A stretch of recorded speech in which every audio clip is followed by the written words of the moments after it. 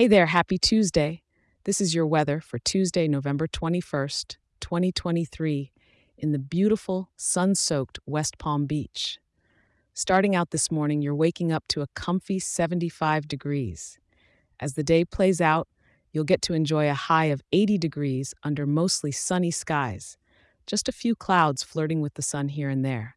That ocean breeze from the southeast is kicking up at around 17 miles per hour, so it might be a good day to let your hair down or tie it up if you're not about that windswept life. Come evening, while the sunset paints those famous Florida skies, the temperature will hover around 78 degrees, just perfect for an evening walk along those wonderful beaches or a stroll around the vibrant streets. And when nighttime pulls up its cozy blanket, it'll still be quite mild at about 78 degrees. So go ahead and enjoy that outdoor dinner or late night dip if you're feeling adventurous.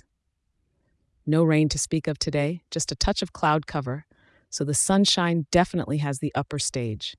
Humidity's hanging around 53%, so it'll be pleasantly dry.